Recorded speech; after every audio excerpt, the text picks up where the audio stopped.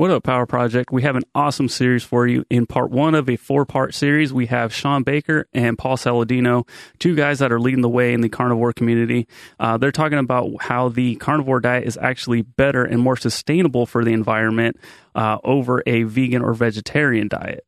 Again, this is part 1 of a 4-part series, so please make sure you stay tuned for the additional 3 episodes. This episode is brought to you by Perfect Keto.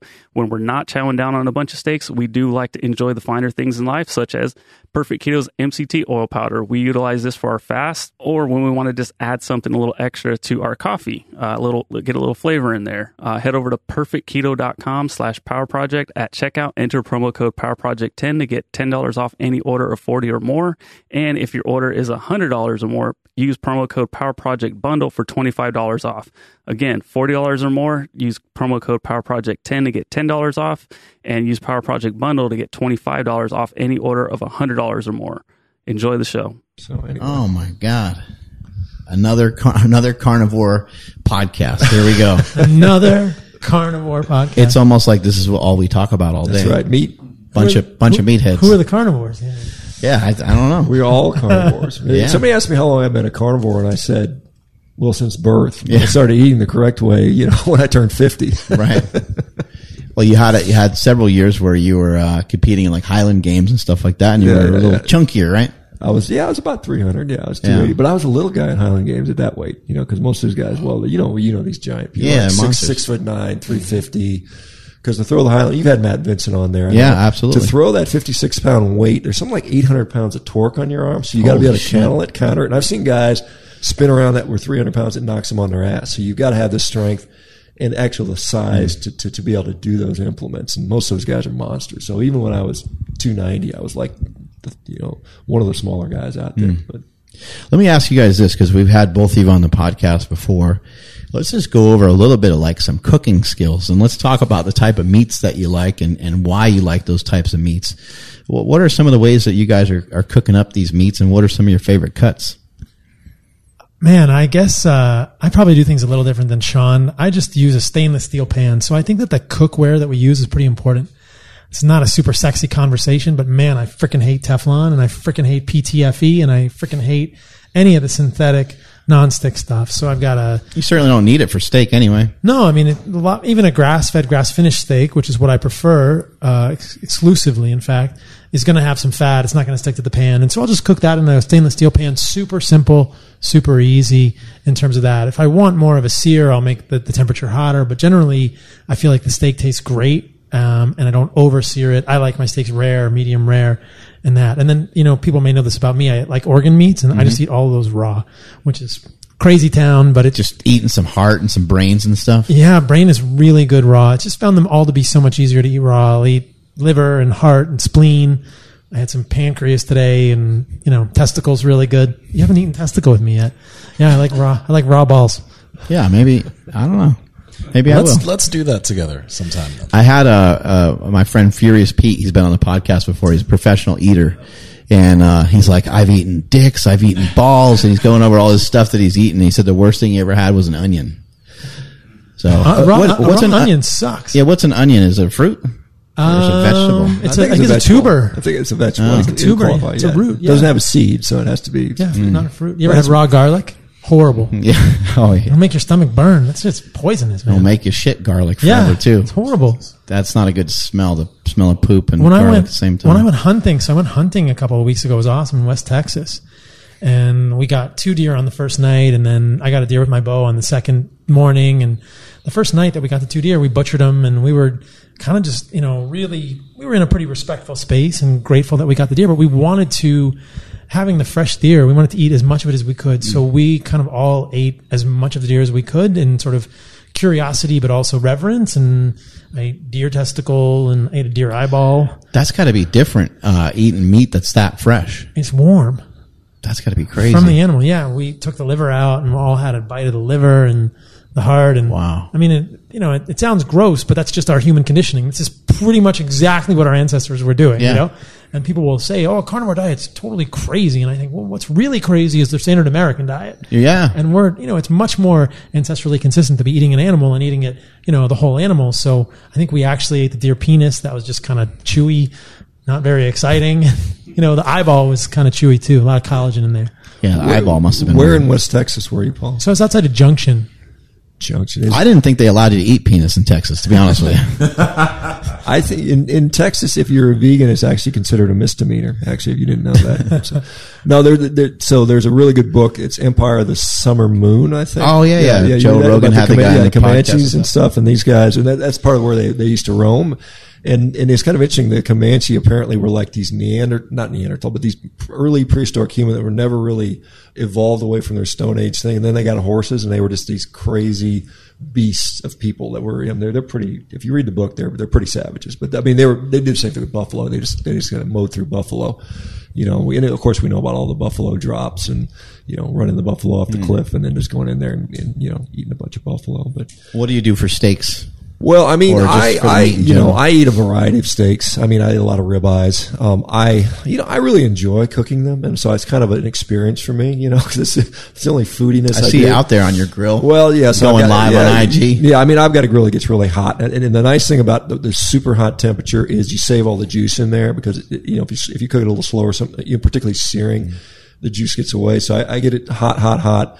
Sear it 2 minutes on each side, flip it, and that's pretty much it. Salt. Salt, maybe I'll throw a little salt on there. If I get a big tomahawk steak, I usually sous vide it first because I like it, like I said, I like it probably closer to medium rare. And if I take that tomahawk, it sears so quick that it's still cold on the inside. I don't like cold meat, quite honestly. And I know there's some people that will just eat a ribeye raw, cold out of the fridge. I can't do that. It doesn't appeal to me. So that's what I like to do. But I still have a pretty good variety. I eat both grain fed and grass finished. It depends. This is something you'll appreciate. I did a podcast with the guys from Alder Spring Ranch, and they're up in Idaho, and they've got these cattle that they give this real wide variety of range, because we talk about what is a natural diet for a cow, and we're like, what's grass? Obviously, and we're like, these cows came from China, and were they eating the grass that grows in the U.S.? Maybe not. So he's got this huge variety, and what they see, and this is the exciting part for me, because he can run 500 head of cattle where he used to could run 200. So he's doing regenerative ag. He's putting carbon back in the soil. But the exciting thing is they're putting on 3 pounds of weight per day, which is what they can get in a feedlot. So he's getting weight gain on grass-fed animals at the rate of what feedlots are doing, which means a fattier animal, which is, you and I, we prize the fat, and that's why we want the fat on the animal. That's why, if you're doing a lot of lean grass-fed, you're often adding, whatever, suet, tallow, things like that, kidney fat. So that's just an aside. It's exciting, and I hopefully we can kind of get that to happen in more places. You're also not afraid to roll through In-N-Out Burger and stuff like that, right? And Paul may disagree with me on that, but I think we have a huge problem in Western society in the United States, and I think even though people will say, well, the grain-fed animal has, a different omega-6 to 3 ratio. It's really not, there's not much in there anyway. You get more of that, by eating just a piece of fish, quite honestly. The hormone issue is really not that big of a deal because the hormone levels are so minuscule either way. If you're worried about the hormones, don't ever eat an egg because it has 10 times the hormones that beef will have regardless. So having said that, we do the story of regenerative ag, going to that, I think, is an important ethical and environmental story. I think we need to push that. We do have to separate, because what vegans do is they get this ideology and they mix everything together. And I think it's important to really be honest about the nutrition differences. So the average American, that may be what they have access to or they can afford. And it's not like, yes, you can go to a rancher and maybe get your beef for $4 a pound if you take the whole animal, but that's still, people may not be willing to do that. Might be a big investment, yeah. But they might be willing to say, I'm going to go get some hamburger from the store. I'm going to go get some steak. You might even roll through In-N-Out, and they're going to be still 100 times better than the standard American diet eater. So I think we have to be, in my view, my mission, if I want to call it a mission, is to make it as accessible, as inclusive to as many people as possible. And then when you get them there, then for those that have the financial means or the desire, then you can kind of get them along this line to maybe we need to make a difference on the environment. But I don't eat I'm not eating to save the environment, quite honestly. I'm eating for my own personal health. And I think most people are going to do that. Now, should we do those other things? Probably yes. I mean, there's a lot of ways you can protect the environment. You can drive a car, a smaller car. I mean, there's a lot of ways to do that, but that's how I look at things. Mm-hmm. The conversation around the environment is so fascinating to me, and I can talk about grass versus grain-fed meat as well, in my opinion. But this idea of regenerative agriculture. So I was talking to my friend Anthony Gustin. We got to rebrand this. It's too many syllables. Perfect keto, right? Yeah. But regenerative ag has been one of the things that I'm most excited about recently. And people may not know what it is. I don't really know what it was until I started digging into it and learning about farms like Belcampo here in California and White Oak Pastures in Georgia. You think about the way the bison used to move on the plains. There were 100 million bison and another 100 million elk, deer, antelope in the United States. So there were 200 million ungulates. They would run and probably migrate and all kinds of They migrate, right? They'd eat a bunch of grass and they'd move on after the grass was eaten down to the stump, but they didn't kill the grass, right? And while they were eating the grass, they would pee and poop there, which is natural fertilizer, and then they'd move on. And then what happens a few days later or weeks later? Boom, that field where they were eating is just blooming with life. It's blooming with life. It's regrown because they fertilize the grass, right? And so what we're doing with regenerative agriculture with these farms is doing rotational grazing. They'll have multiple paddocks. White Oak has 100 30-acre paddocks, and they'll move the cattle, they'll move the lamb, they'll move the animals every day. So they'll move them one day, they'll move the sheep, they'll move them every day. And so they'll keep them somewhere for a couple of days and then move them, and they'll impact the land hard, and then they'll move them somewhere else. And in a few weeks to days, it's come back and it's greener than it ever is. And what's so interesting for me, and this has been a revelation, training as a physician doesn't prepare you to learn about being a farmer. But now I think I really just want to be a farmer. It's all about the soil. And I think that more than any other metric, we did some stuff for YouTube before this podcast. We were talking about LDL and triglyceride. But the metric that I'm most excited about right now is soil organic matter. The amount of organic matter in the soil, I think, is what will determine our persistence on the planet as a human species. Homo erectus lived 1.8 million years. Homo sapiens will probably not make it that long. We've only been around 400,000. The only chance that Homo sapiens has to make it as long as Homo erectus or to persist on this planet is increasing the amount of organic matter in the soil. And I'll tell you why.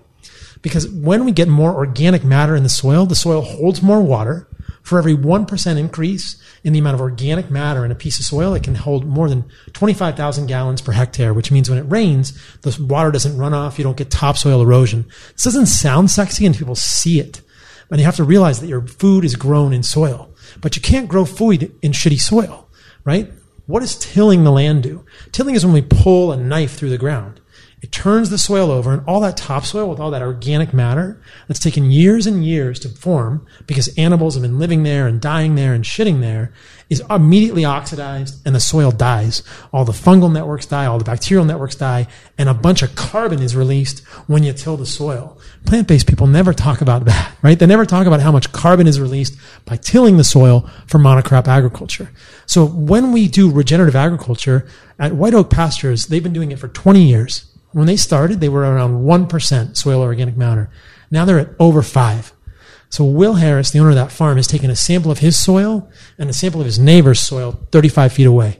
They're completely different colors. His is deep, dark brown. It's like a dark chocolate. The other one is like light brown, kind of like a weird brown, almost like the color of your shirt. Dry, probably. Yeah. And so and the difference is between 0.5 or 0.7 organic matter and 5.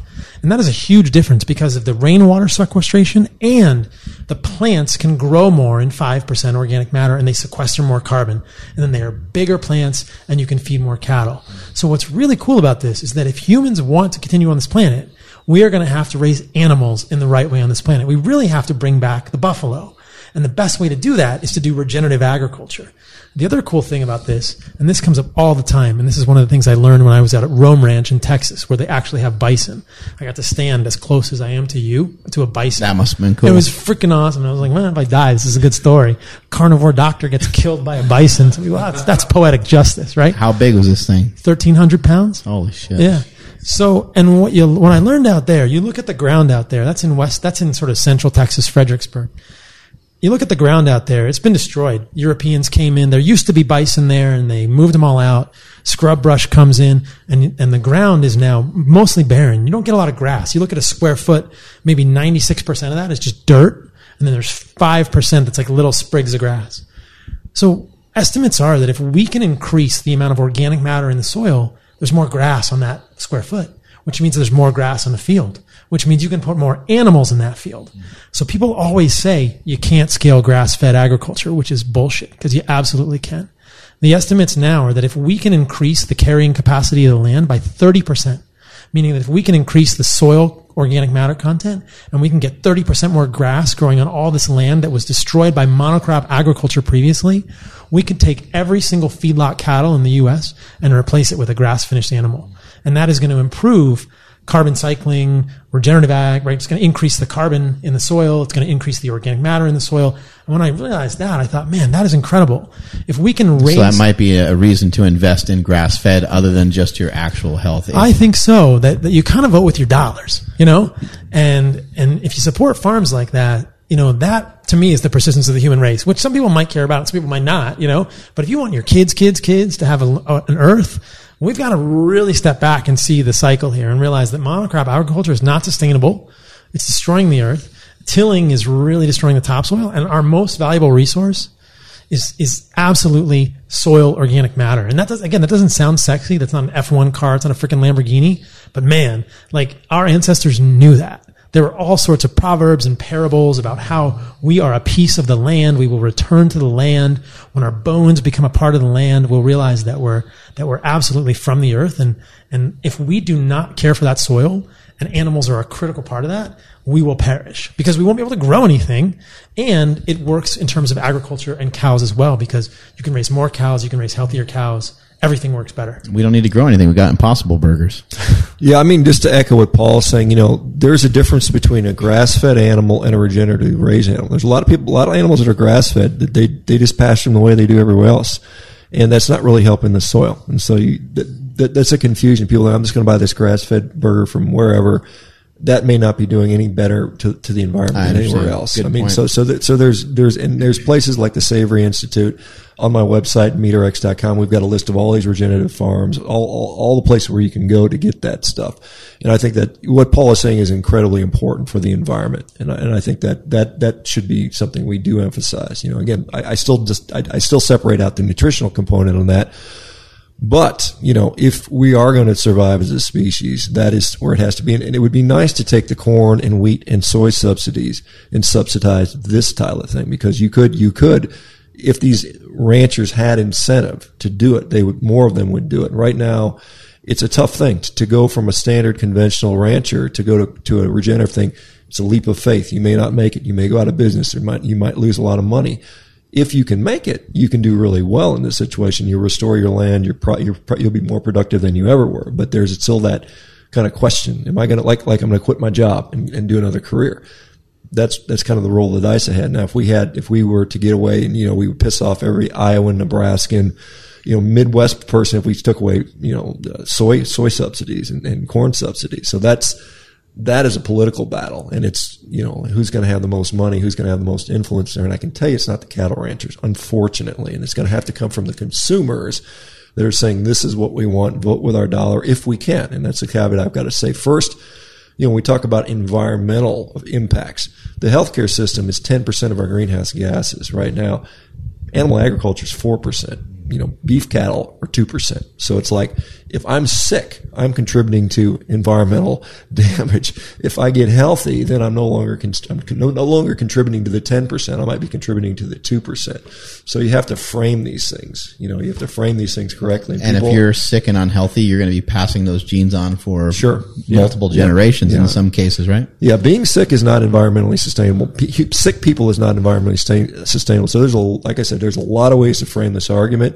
And we're hearing one side. We're hearing the Impossible Burger, the Beyond Meat Burger side. And there's a lot of money out there. This is projected to be $100 billion industry. Yeah. And they have $5.7 trillion of investment capital buffing that up, trying to create that industry. That's why you see all these athletes, movie stars, you know, this propaganda that's nonstop, because they want this industry to come through. They want you and I to give up meat, and instead we're going to eat pea protein with canola oil. I mean, this is what we're fighting. So it's a very important fight.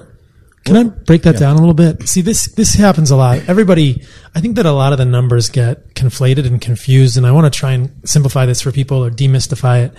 Because a lot of the plant-based people will point to an FAO study from 2016. I hope this won't be too esoteric, but there's a bunch of data out there regarding greenhouse gases and how much cows actually produce. It hurt my little big carnivore heart when Joaquin Phoenix is at the Golden Globes saying, thanks for being plant-based. Like cows are the biggest contributor.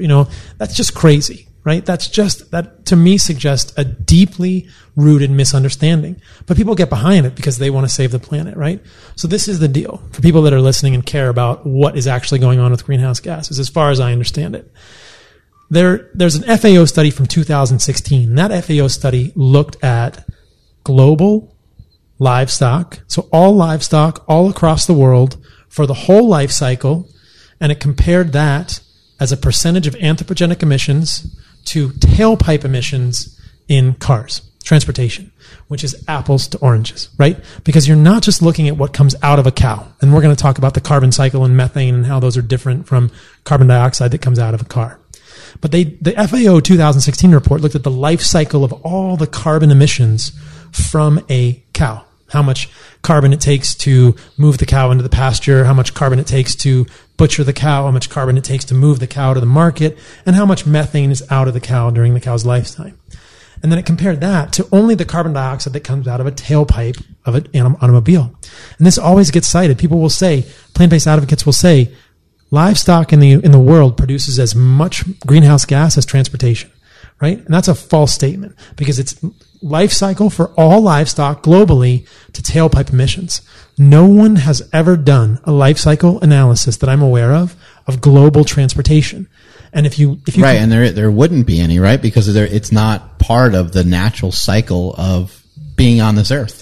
Well, it is. Like it's going to disrupt the natural. It's going to disrupt anything that's natural. Well, what I mean by life cycle of carbon emissions from cars is not just what comes out of the tailpipe, but how much carbon does it take to make the road that the car goes on? How much carbon does it take to make the car? How much carbon does it take to recycle the car or trash the car? How much carbon does it take to do upkeep on the car, right?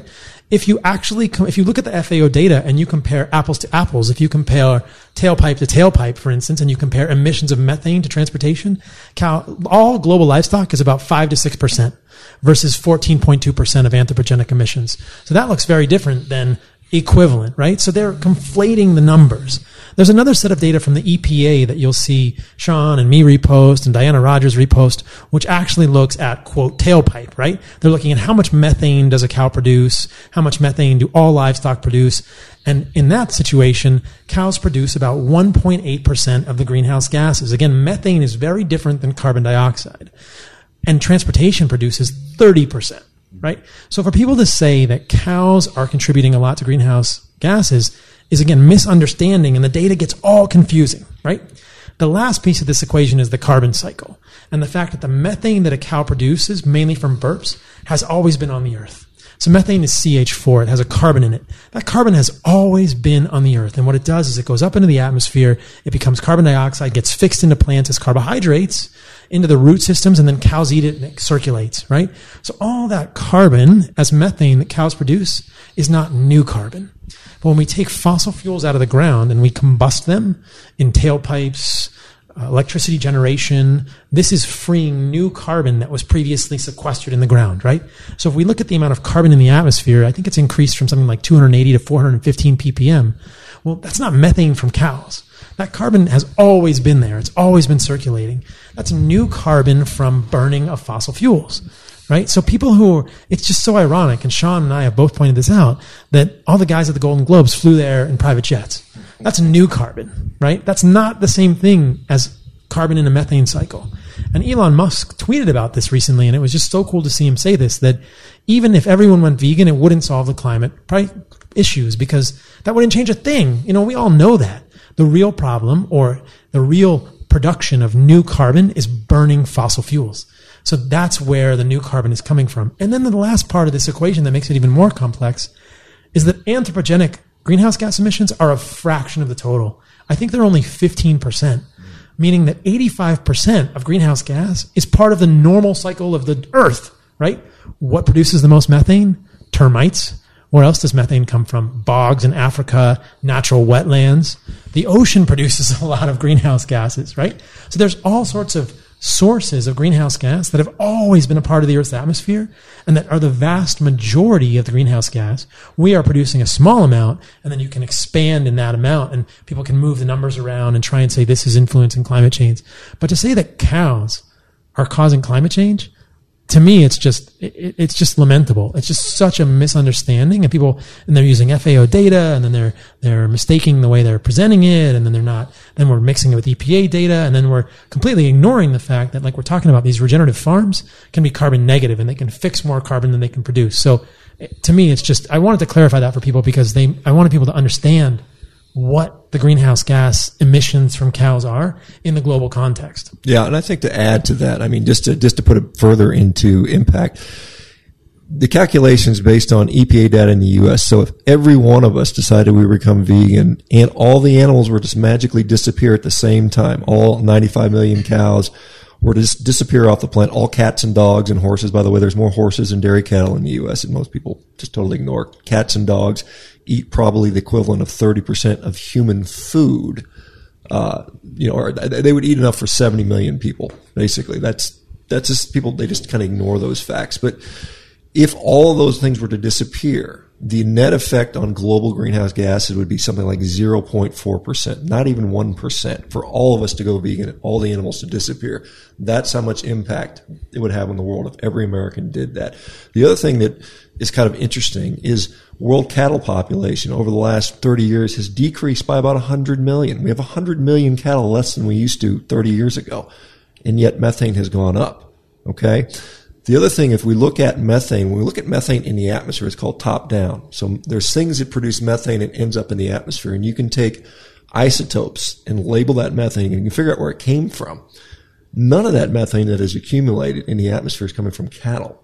And when we do bottom-up measurements, what we do, we can say a cow farts, it's actually a burp, and we can measure how much methane comes out. And we say, okay, that's how much methane a cow produces. We're going to times that by 1.4 billion cattle. That's how much methane the cattle are making. But what they don't do is they can't measure how many termites there are. They can't measure the ocean methane, like Paul pointed out, accurately. There's all these new sources we're continually finding. So we don't even know where it's all coming from. And yet we're going to blame it on the cows because we can measure it. Whereas when we look at it in the atmosphere, it's not there. So it's another, again, this is a story they want to tell you. They want to promote an agenda. And the agenda is buy more pea protein, quite honestly. Are either of you aware of, like Impossible Burger or any of these other companies? Like, what's their footprint?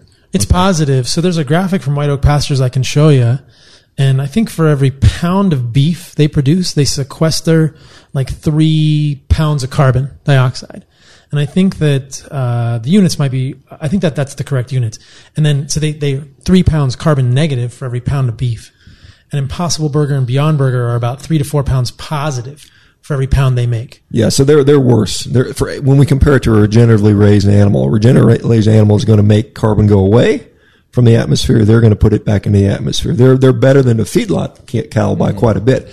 But like I said, it's some people like Diana Rogers like say it's not the cow, it's the how, and right. We have to focus on the how. But Impossible Burger, I mean, it's basically synthetic slop. I mean, it's a protein that humans have never even eaten before. The soy leg hemoglobin. I don't know if you call it a protein, but it's a molecule we've never been exposed to. It is. I think their ingredient is coconut oil, and then they have soy isolate as their other protein source. 20, I think they've got like 15 or 16 ingredients. And so it's clearly not health food. And most people recognize that. There's a few vegan advocates who think it's healthy for us, which I think is beyond crazy. But anyway. And the carbon, that's the other thing is it's different carbon, right? So the carbon produced from a Beyond Burger is carbon dioxide, new carbon dioxide, because you're burning fossil fuel and electricity to make it. And the carbon from whether it's feedlot cattle, which I'm not a huge fan of, or regenerative ag cattle, which is being fixed, is all methane. And again, like Shawn is saying, there's a lot of methane from the ocean. There's a lot of methane from termites. That's really always been there, Right. And there's a lot of methane there's a lot of carbon dioxide in the ground. And like I said, when you till the ground, you release the carbon, and nobody's talking about all these carbon sources and methane versus carbon dioxide. It's very different. And, if we didn't have greenhouse gas, the surface of the earth would be it'd be freezing all the time everywhere. It would be like being in Chicago in the winter all the time. So greenhouse gas makes it so that we can walk around in shorts in Los Angeles and go on the beach and get bikinis, and it's always been a part of our environment. And, again, most of it comes from the oceans and moves around, and to point the finger at cattle is just completely myopic. Yeah, I think it's important to point out there are a lot of people, and it seems to be a political ideology. Some people think greenhouse gas is overrated and we don't have climate change, and there's other people that think it's dramatic and we've got to do something right now.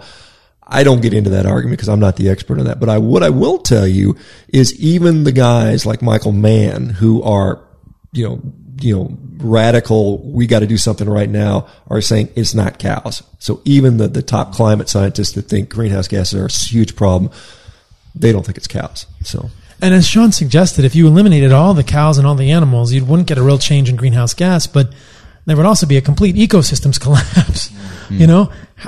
If anyone who's listened to this ever had a garden, how do you get a good garden to grow stuff? You got to put poop in it. You got to put worm poop, human poop, cow poop, horse poop. Why do they put horse manure for fertilizer? Or, when they do landscaping? Because you got to put some poop in the soil to get the nutrients it needs to get good soil. And so you take away ruminants, man, we're completely done. Then we're just forced to do factory farmed meat because we're not going to grow anything in the soil.